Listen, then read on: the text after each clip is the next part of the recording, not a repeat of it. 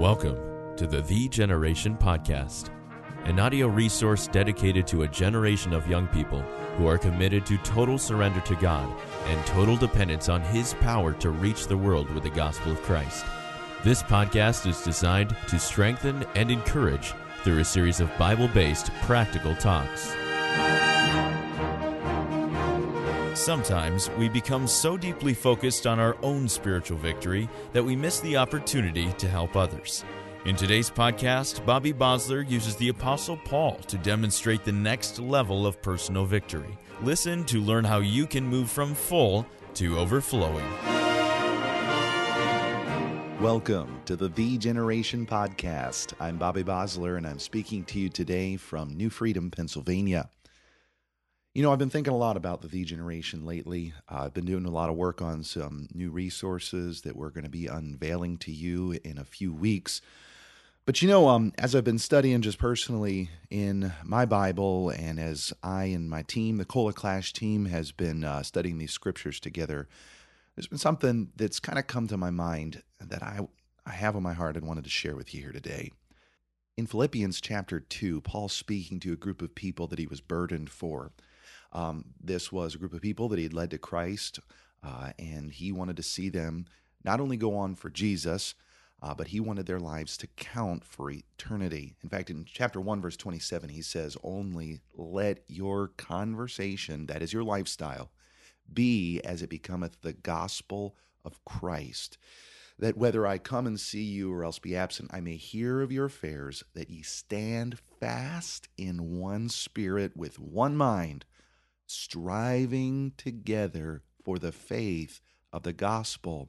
You see, Paul was burdened for this group of people that their lives would be all about the gospel, that it wouldn't be about themselves, but it would be about their mission to reach their city and all of those around them with the gospel of Jesus Christ. And you know, that kind of sounds like the Generation, because as I'm sure if you listen to this podcast regularly, you know that the Generation is a generation of young people who are committed to total surrender and total dependence to reach the world with the gospel. Though we're excited about those words and phrases, that sounds real good, and we think, yeah, I want to be surrendered to God. Yeah, I want to depend on His power to reach the world. When the rubber meets the road, sometimes we're just all about ourselves. And one of Paul's burdens for this church here at Philippi, as I've been really studying through the book here personally, is he was burdened that though they wanted to accomplish God's mission, there were some things in place that were going to stop that from happening. And that's why in chapter 2, verses 1 through 4, he says, if you've experienced all that Jesus has done for you, he says, fulfill ye my joy, make me a happy apostle, that ye be like-minded, having the same love, being of one accord, of one mind. What he's saying here is, listen, I want you to be like-minded. I want you to think, not a cookie-cutter set of thoughts, but I want you to be after the same thing. I want you to be passionate about one thing. And in verse 3, he says, let nothing be done through strife or vainglory. In other words, don't live your life about self-advancement. Don't live your life for baseless pride. Don't be all about you, he says, but in lowliness of mind, that's talking about humility, let each of you esteem other better than themselves. He's not saying that you need to be disparaging about yourself. He's not saying you need to say, oh, I'm a horrible person, I'm so terrible. What he's saying is you need to place the preference not on you, but on others. That's why in verse 4 he says, look not every man on his own things, but every man also on the things of others. Now, he's not saying that you need to completely ignore your own needs, but what he's saying is, listen, sometimes we can be so about our own needs, our own wants, our own preferences that we exclude the needs of others. And can I say this, young people? That's not what the Generation is all about. Listen, sometimes I have found young people who get a hold of truth, they become so absorbed in their own victory. They get so absorbed with their own spiritual experiences that they totally ignore the spiritual needs of those next door. Young people, that ought not to be. In fact, in the next verses, he gives us the example of Jesus. Because that's not how Jesus lived. Though Jesus had all the rights of God, though Jesus could have lived exclusively for his own comforts and desires, he did not. That's why in verse 5 of chapter 2 it says, "Let this mind, this way of thinking, this mindset be in you, which was also in Christ Jesus, who being in the form of God, thought it not robbery to be equal with God, but made himself of no reputation, and took upon him the form of a servant, and was made in the likeness of men, and being found in fashion as a man, he humbled himself, and became obedient unto death, even the death of the cross."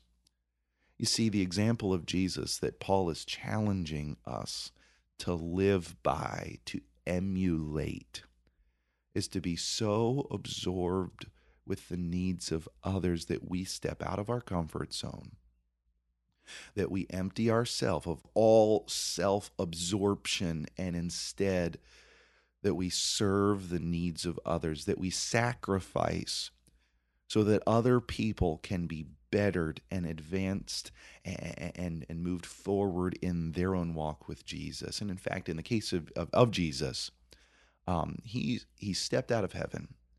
He left the comforts of his Father's throne room.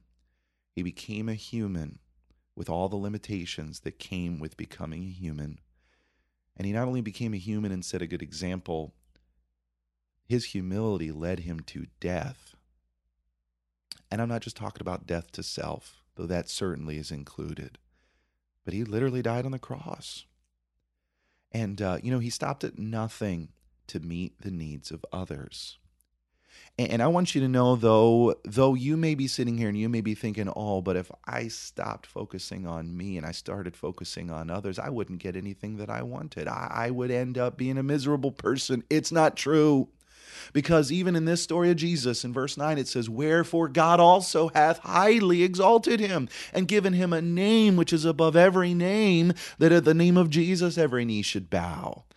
And he goes on to talk about the fact that God would lift him up. And can I tell you, on the other side of you lowering yourself and sacrificing, God will lift you up. Now, I'm not saying you'll get everything you want, but what I am saying is God will enable you. He'll take care of those things that you could have been absorbed in. And really, what I'm trying to say is a life of surrender to Jesus, a life of following him, is a life that will follow him, as we heard a couple of weeks ago, to the cross. And it's a life that will stop being absorbed with you and will be absorbed with the needs of those around you. Young people, if our lives are going to make a difference, if we are going to strive towards a common goal, we need to stop striving for ourselves, but we need to start striving for the needs of others. You see, humility is not self-bashing. It is making the needs of others more important than your own. Young people, your life can make a difference.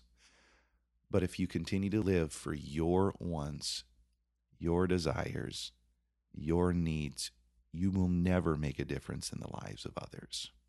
You've got to die to yourself and give yourself unreservedly for the needs of those around you. Listen, the Generation is about living a life of total surrender to God and total dependence on his power to reach the world around you with the gospel of Jesus Christ.